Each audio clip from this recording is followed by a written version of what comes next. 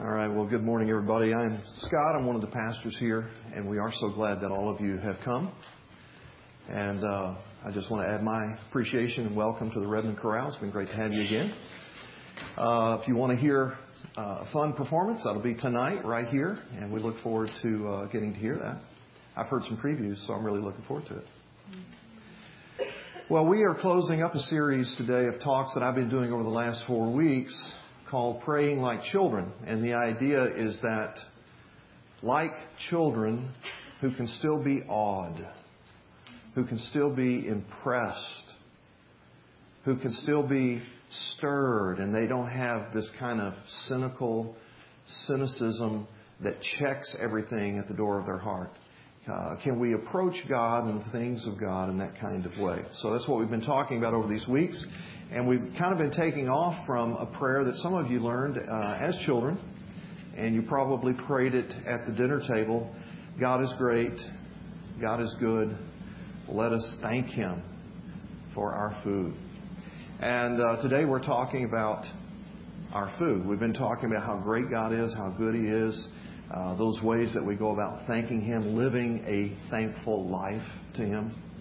And today we're talking about that part in the prayer where He says, our food. And I'm going to suggest to you that we think about food in a more substantial way than just some things that you can consume. But before we get there, I want to remind us about God's greatness, because we've been enjoying this reflection on how big and how awesome, and so much that we've been able to observe in terms of His galactic presence is because of the technology in that Hubble telescope. What a remarkable thing that has proven to be to scientific discovery and scientific study. The Hubble is up there now, just shooting pictures away and helping us continue to capture what's out there in the universe. It's about the size of a school bus, one of those yellow buses that you get behind and you're wondering how you'll get around it. It's about that size, and it's out there just capturing frame by frame a universe for us to behold. And of course, you're aware that in our own neighborhood, we live in the Milky Way galaxy. And we've been talking about how big our galaxy is. It's a very big place. It's 100,000 light years from one end to the other, if you were to do that in a diameter. And you say, what's a light year? Well, if you were able to travel 186,000 miles per second every second for a year, which would be 5.88 trillion miles, that would be a light year. 100,000 light years, the diameter of our Milky Way, means it would take you, traveling at the speed of light, 100,000 years to go from one end to the other. And of course, we live, our little neighborhood of the Milky Way is a part of what is referred to as the local group of galaxies. We are neighbors with about 30 other galaxies that are the closest to us in proximity. And out of those 30 galaxies that we're most close to, the big boy in the neighborhood is the Andromeda Galaxy, which is 2.5 million light years from us. So yeah, it takes us 2.5 million years traveling at the speed of light to be able to go visit that next galaxy over there. Now, if you just really want to back out and see how big God can get, go about 25 million light years, and then you get to look at the Pinwheel Galaxy, which is a huge galaxy. It's twice the size of the Milky Way galaxy.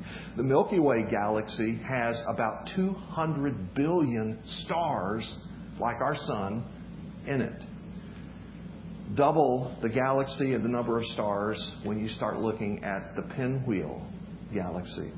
Not far enough, let's go 31 million light years out, and there we're at the Whirlpool Galaxy. And we talked quite a bit about that last week. I'm not going to spend any more time on it. But here's the deal.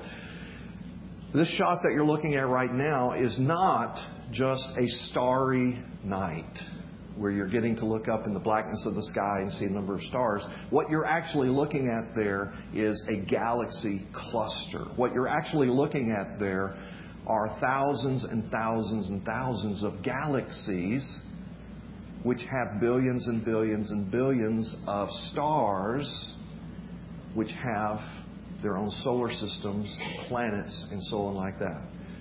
How big is God? The psalmist tells us that it was by the word of the Lord that the heavens were made. That God is responsible for creating all that there is in this huge, huge universe. Now, just to bring that back to our neighborhood a little bit, back into the Milky Way, to get real up close to our little cul-de-sac, right? There I have marked our sun for you because you can't see it. It's too small in that shot of the galaxy to tell where our sun is, and even ridiculously to think you can find our planet or you on that planet. And yet God knows exactly where you are, who you are, what's going on in your life. And we've been talking about the miracle that life is. The psalmist said in Psalm 139 that God formed us in our inward parts. He declared, "You knitted me together in my mother's womb. I am fearfully and wonderfully made." And as we've been reflecting on how fearfully and wonderfully made we are, we were reminded that God made it so that with one cell from your father and one cell from your mother uniting, created the one cell that is you. And in that one cell that will multiply over and over again, in that one cell is your DNA, which has over 3 billion characters in it. Something of a blueprint of determining who you're going to become and how you're going to develop, to where you eventually become a person of 75 trillion cells. But forget all that molecular kind of stuff. You know, a 3-pound brain that can process 1 million messages per second, made up of over 100 billion neurons. Just forget all that for a moment. Because in the miracle that you are, God knows your name. In fact, the Bible says God knew you before the foundation of the world. Before He created all that universe, He had you and the other nearly 7 billion that are on this planet and all the billions that have preceded us. He had us in mind before the creation of this universe. Not only knowing you by name, which is to say He knows your full essence. He doesn't just know your tag, what people call you. He knows your complete essence. All the intricacies of who you are. Down to the minutiae. That's why the Bible says He knows even the number of hairs that are on your head. I'm about to have a brain explosion. I can't comprehend all this. Not only does He know you this well with all of your unique, shall we even say, quirky, unusual personality traits, potential, all your screw-ups, missteps. He even has a plan. He has a purpose for your life so that it makes a difference that you ever drew breath. How big is that God who can focus that small on someone like you and someone like me, so that He even knows what our problems are. He knows what our pain is. He knows where you're struggling and where you're anxious right now. So we've been saying over these weeks, God is great. And the way that He interacts with us, we can see and we can tell God is good. And so let us thank Him. Let us live lives of gratitude to Him. Let us honor Him, exalt Him, worship Him. Let us give ourselves to Him in all of His magnificence, trusting that our little life could be in no better place than in the hands of a masterful, brilliant, kind and loving God. You say, how do you do that, Scott? How do you go about honoring, exalting, thanking God. Well, let me just say to you, it's not like you would with Facebook. All right? You know how it goes with Facebook and all those relationships? You can become a fan of somebody and you can kind of click around on their site and see a little bit about their background, a little bit about who they are. Listen, the Bible is not your fan page. It's not where you just go in and you go, I don't even know who this God is. Oh, that's his friend, and that's his friend, and that's his friend, Moses and David and all these other kinds of guys. And he went this place, he did that. It's way more than that. And of course, a fan is somebody that just has a little interest or maybe all the way over to some admiration. But there's no real living, dynamic kind of connection.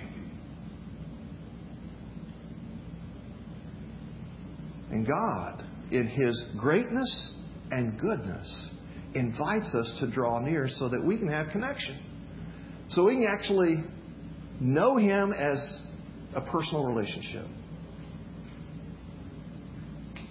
You say, well, I'm still not sure I get what that can be like. Well, Jesus is the one that shows us how do you know God, how do you do life with God, how do you properly honor and exalt and worship such a great and good God.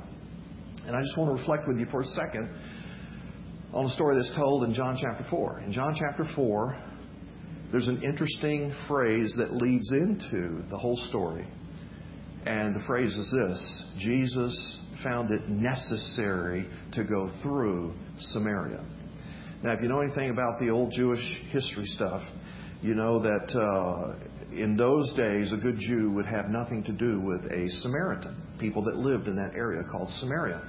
And so if you had to travel from the south, as Jesus did, to go to the north, you would not take that straight route that would take you through Samaria. You would take a longer detour to go around Samaria to get to the north. And Jesus needed to go from the south to the north, and He says to His disciples, His traveling companions, I must go through Samaria. Well, you can imagine the question mark that began to pop all around His disciples, like, must go through Samaria? Okay. But they're following Him. And when He gets into Samaria, they stop at this ancient watering hole, a well that was established centuries before by a guy named Jacob. So here they are at Jacob's well. And they sit down to rest a little bit, and the disciples say, you know what, we're going to go off to town and get some food. You stay here and rest. And so Jesus is sitting there by the well, resting, and here comes a woman in the middle of the day to draw some water. And as she begins to draw some water, Jesus says to her, would you give me a drink? Well, this was shocking. Men didn't talk to women very often in those days, certainly not in public, and certainly not a Jew and a Samaritan. And He asked her for a drink, and she's incredulous. How could you, a Jew, ask me for a drink? He goes, well, I'm thirsty. Would you give me a drink? And this opened up a conversation that began to talk about the person of God, the plans of God, the greatness of God. Jesus had never met this woman before. And yet, somehow, He knew everything about her. And as He began to talk to her about her life and talk to her about a great, good God and how those two could connect, she was dumbfounded. Because this is a woman that was kind of broken, kind of busted up. For whatever reasons, she had really struggled to know what it was like to have a love relationship in her life. And she had, in fact, gone through 5 husbands and now was living with a guy to whom she was not married. And Jesus said, listen, if you knew how much God wants to have a relationship with you, you'd be asking me for water, an eternal drink that would, quench a thirst that's down at the soulish level. Well, in that exchange, she connected with God. And she was so excited, she ran off back to the town to tell everyone about how they also could know this great, good God. And while she's dashing off to the town, the disciples are coming back. And it's like they're crossing paths. and they brought lunch, right? And so they're getting ready to unpack the lunch, and they're beginning to eat, and they're saying, hey, Jesus, come on, join us, and let's eat. And here's where we pick up the passages I wanted you to reflect on. John 4:32, the disciples were urging Jesus to eat, and Jesus said, I have food to eat that you don't know about. I have food. Let us thank Him for our food. I have food that you don't know about, that you don't fully understand. And they're like, what? What are you talking about? Where did you get food? And Jesus said in verse 34, my food is to do the will of the Father. My food is to do the will of the Father. To do the will of the one who sent me, so that I can accomplish His work. Now, there's other passages in the Bible that we could refer to where food is understood to be the carrying out of God's will in your life. The accomplishing of God's purposes and God's mission in your life. God is great. God is good. Let us thank Him. How do we thank Him? With our food. With our carrying out His purposes, His plans. By our following His lead, His cues, His promptings, His stirrings that go on in us all the time. So this is what we've been talking about the last couple of weeks. God is communicating with us all the time. But unlike children, we've come to a point where we have so filled ourselves with the concerns of this world and the worries of this world, and it's all been kind of tainted and colored by cynicism and by skepticism, that we have all kinds of filters and blocks that hinder our being able to have this exchange with God. And so for those of us that struggle with stirrings and promptings, and shall we even say hearing the inaudible whispers of God in your life, what we have been contending for here is, hey, just ask God, God, would you pinch me? If you want me to be about something, to do something, to go somewhere, if there's something you're up to with me like that, just pinch me. And so around here we've been talking about how God's been pinching us and how we've been responding to that and how dynamic and exciting and the difference that God is making, not just in potential big ways, but in such small ways that kind of add up to make a bigger difference. And to get into that a little bit, I wanted to ask Becky to come and talk with me for just a minute. So most of you know Becky Wilson. She is married to Jared, and she hails from back in Pennsylvania, so she's not a native Northwesterner. Neither am I. She works in the gaming industry where she does some marketing. If Pokemon means anything to you, you know something about her world. And why don't you have a seat and chat with me for just a moment. But before we were even talking about such things around here, like, grab the mic, like God's promptings and stirrings and pinches and all this kind of stuff, you kind of had that happen for you that has kind of occupied your Saturdays. Why don't you say a word to us about that? A lot of people would know, just from word of mouth around, that Jennifer and I have been going downtown every Saturday and giving out sandwiches and fruit and water and socks and everything to kind of the homeless. And that really just started, I wasn't looking for it. I didn't know it was coming. Jennifer just kind of, hey, what are you doing on Saturday? Nothing. What do you want to do? She's like, let's go downtown and feed the homeless. Now I have to. Entrapment, So, and I just did. And it was wonderful, and I just sort of felt God saying, what else are you going to do with your Saturdays? Just keep doing it. So. Yeah. So in the middle of all this, you kind of got, if I can use that word, pinch, and it seemed like God wanted you to do something around your birthday, which it happens to be a wonderful day. Same birthday as my birthday.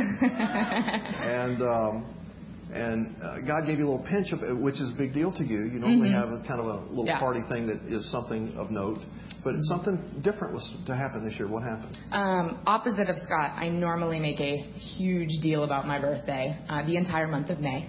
And so this year I felt like God was saying, why don't we move the focus a little bit away from you and a little bit more on me.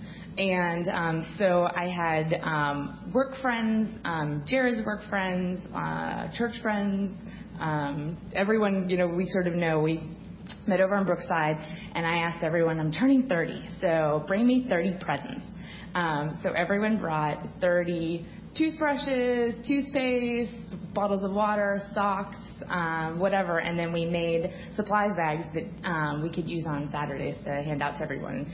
It was really neat. It was a very different kind of way to celebrate. Yeah, I loved it. And so the pinch kind of continued, so that God even brought another thing to your mind that has yet to happen, even though your birthday's already passed, that you still think might happen. What's that? I was reading through Luke 14, and Jesus tells a parable about a rich man who is throwing a banquet, and he sends his servants out to gather all of the guests, which are affluent, rich people, and their response is, I'm busy, I've got a naggy wife, I just can't make it.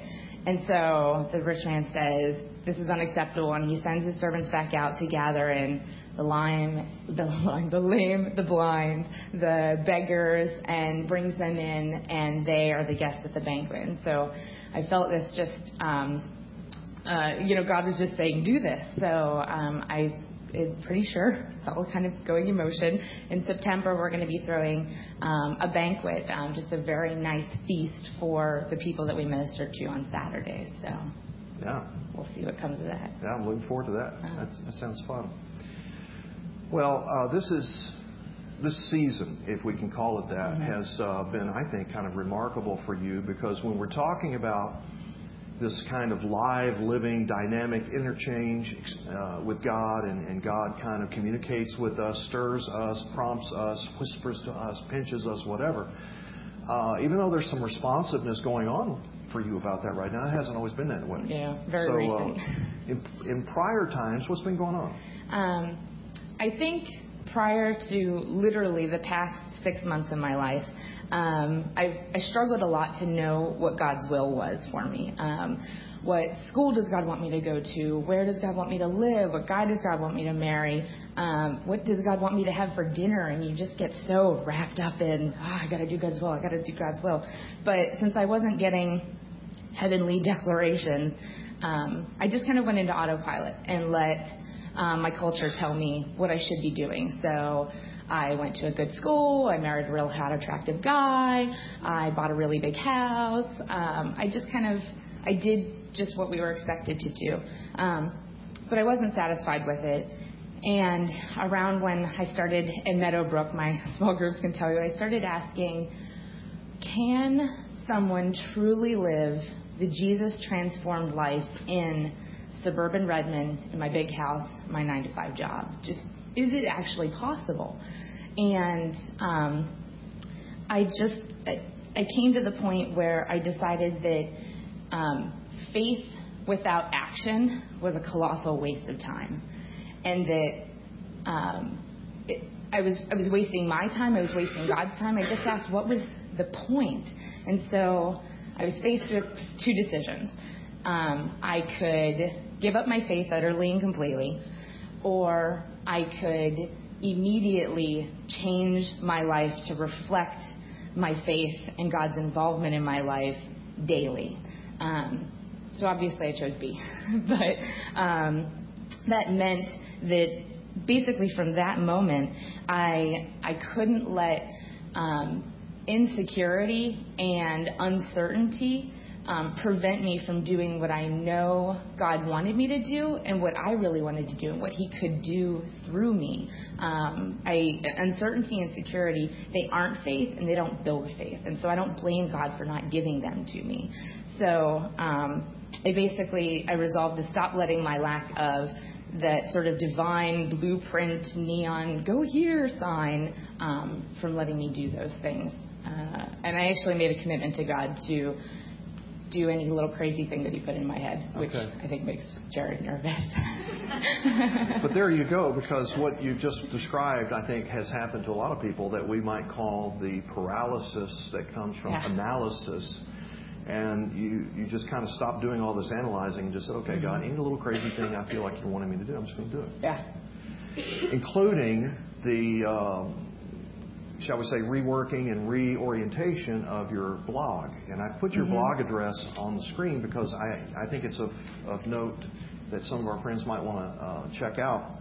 But at one point, the blog just kind of chronicled your journey in weight-related challenges and victories that you were having and so on. And then you decided God wanted to do something whole new with it. What was that? It was walking through the process of losing a lot of weight. And I had a lot of followers. And I felt like God was saying, because I'm a writer, you can really put this, a lot of these things that I'm telling you out there. How do I do it? How do I do that? Well, it occurred to me, the name of my blog was Live It Out Every Day. And that's what God was doing with changing my faith in my life. So I basically completely changed the blog. I'm sure there are some ladies on diets right now who are very confused when they attend my blog. But I just felt like it was the perfect avenue to really share with all of my friends, Christian, non-Christian, everyone, kind of what I was going through. Yeah. And one of your recent reflections kind of encapsulated this little season that we've all been in about responding to the pinches of God. And I thought you had some important reflections. Would you share what those were from that day? I was a little... you hear a lot of stories about people who get these big pinches and, I have exactly the amount of money in my wallet that this man needs for, prescriptions. And those they inspire me and stir me. And so I think that was my expectation when I said, God, pinch me. But I found that it manifested very differently, in very small ways. And so the three things I felt God was kind of teaching me that, one, in order for me to be an instrument into people's lives that God can work through, I have to be in people's lives. I have to be in contact with people. My previous schedule just kind of work to, home to work to home again, and the only other person I interact with is Jared and maybe my small group. There's not even opportunity for God to work through me. So the first was to put myself in points where I'm in contact with other people. The second was, even when I'm among those people, I have to see them, like not just walking down the street, but see every person that I'm passing. Normally, if you ask me what the gender of the person who sat beside me on the bus was, I couldn't even tell you. I wasn't even registering a human being sitting beside me, let alone a human being that might have needs that God could meet through me. So I just had to begin seeing people, and it's kind of exhausting, but very worth it in the end. And then just the last part is that it doesn't have to be a huge thing to make a big difference. A lot of the little things I felt God was telling me is, walking down the street, I might see a man, and instead of, doing the normal avert your eyes, leftover kind of New Yorker thing, that, look him in the eye and just smile. I don't even have to say anything to him, but maybe he needed that day just to be recognized as a human being from another human being. Or even, Jared and I went for a bike ride yesterday, and we biked past Home Depot.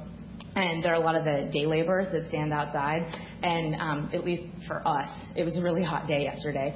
So we stopped at Home Depot, picked up a bunch of cold sodas, and just kind of passed them out to the guys standing there. And they were so grateful that, and again, I didn't have to stand there. I didn't have to be like, here's your track, here's, the gospel and everything. Just that contact and a God bless you was what God led us to do. So. Well, it's fun to me to see what God's been doing with you. And I'm not just looking forward to September, I'm looking forward to next week, because every week something is unfolding. And if you're interested to see how some of that's working out in her, check out the blog, of course. But we're also interested to hear from them. And so we want to be able to know what's going on with you and be sharing some of these stories with your share group. And on Sundays when we gather, let's have a little chat out in the lobby and just talk about these kinds of things. Thanks so much for letting us have a little peek in on your own experience. God bless you. Definitely. Thanks.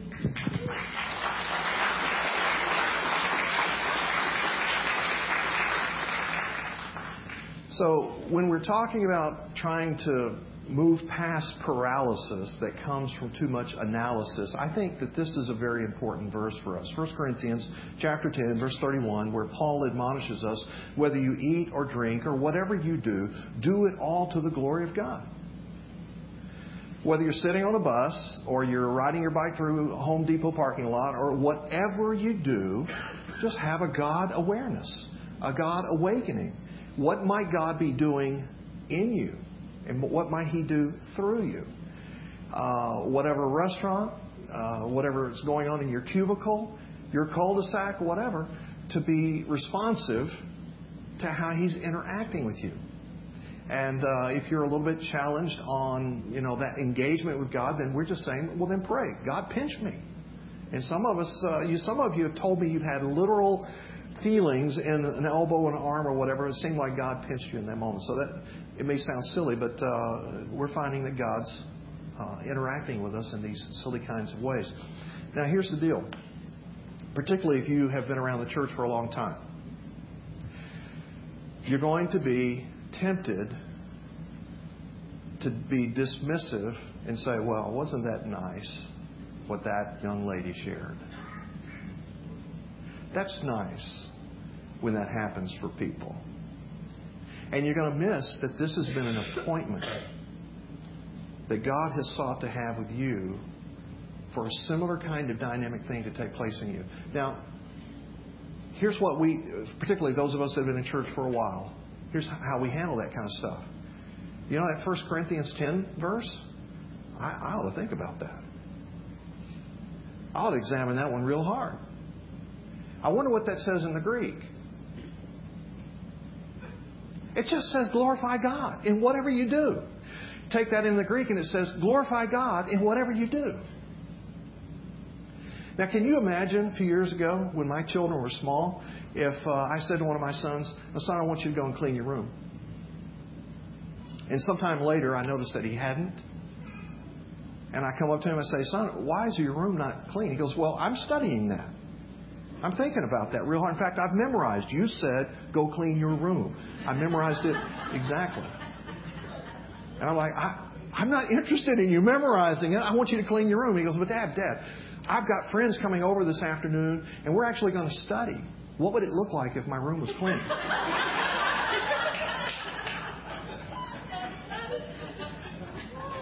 Just do it. Just do it. So, let me wrap up with this. Because what we're talking about is eternity. And so, I've got a little rope here that I want you to do some imagination with me about. So imagine with me that this rope represents eternity, all right?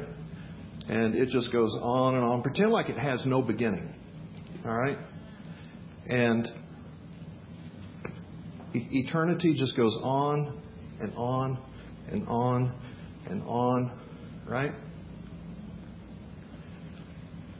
And then you see down here at this end, this little highlighted black end. That's your life.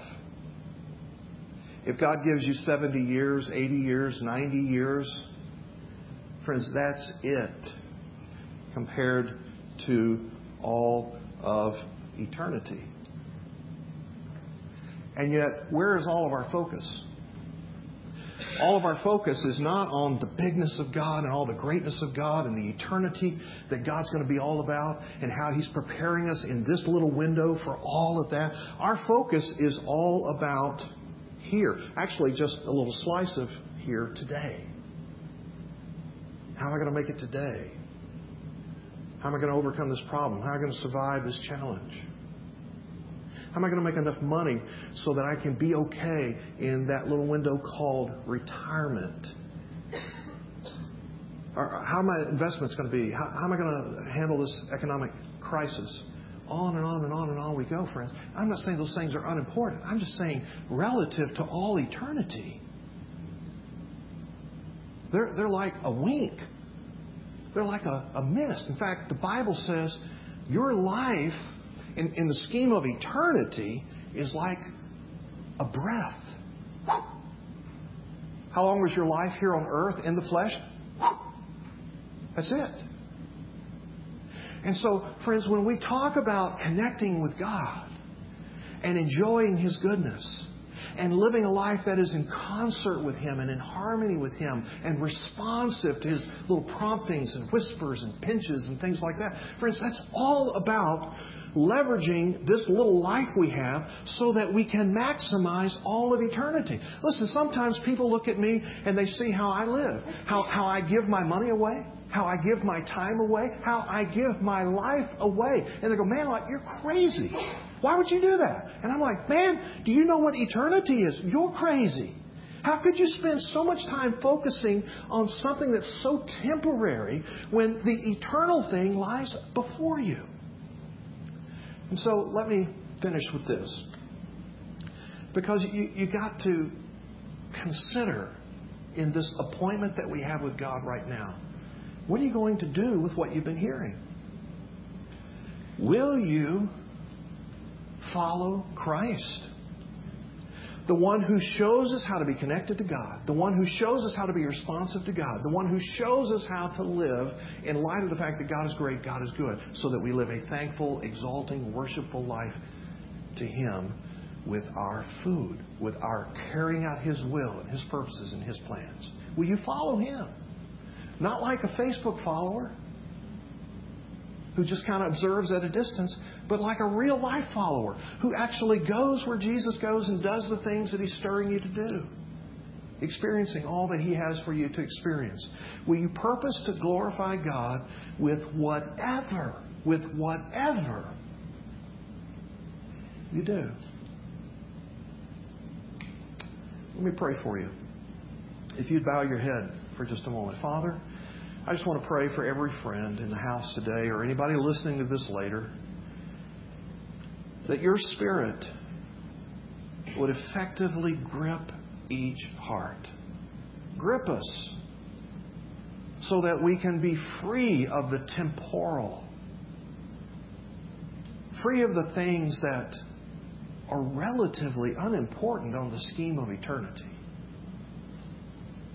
Oh God, set us free to walk with You well, to know You deeply, to live purposefully, for it to make a difference that we drew a breath in this world. We pray this in Jesus' name. Amen.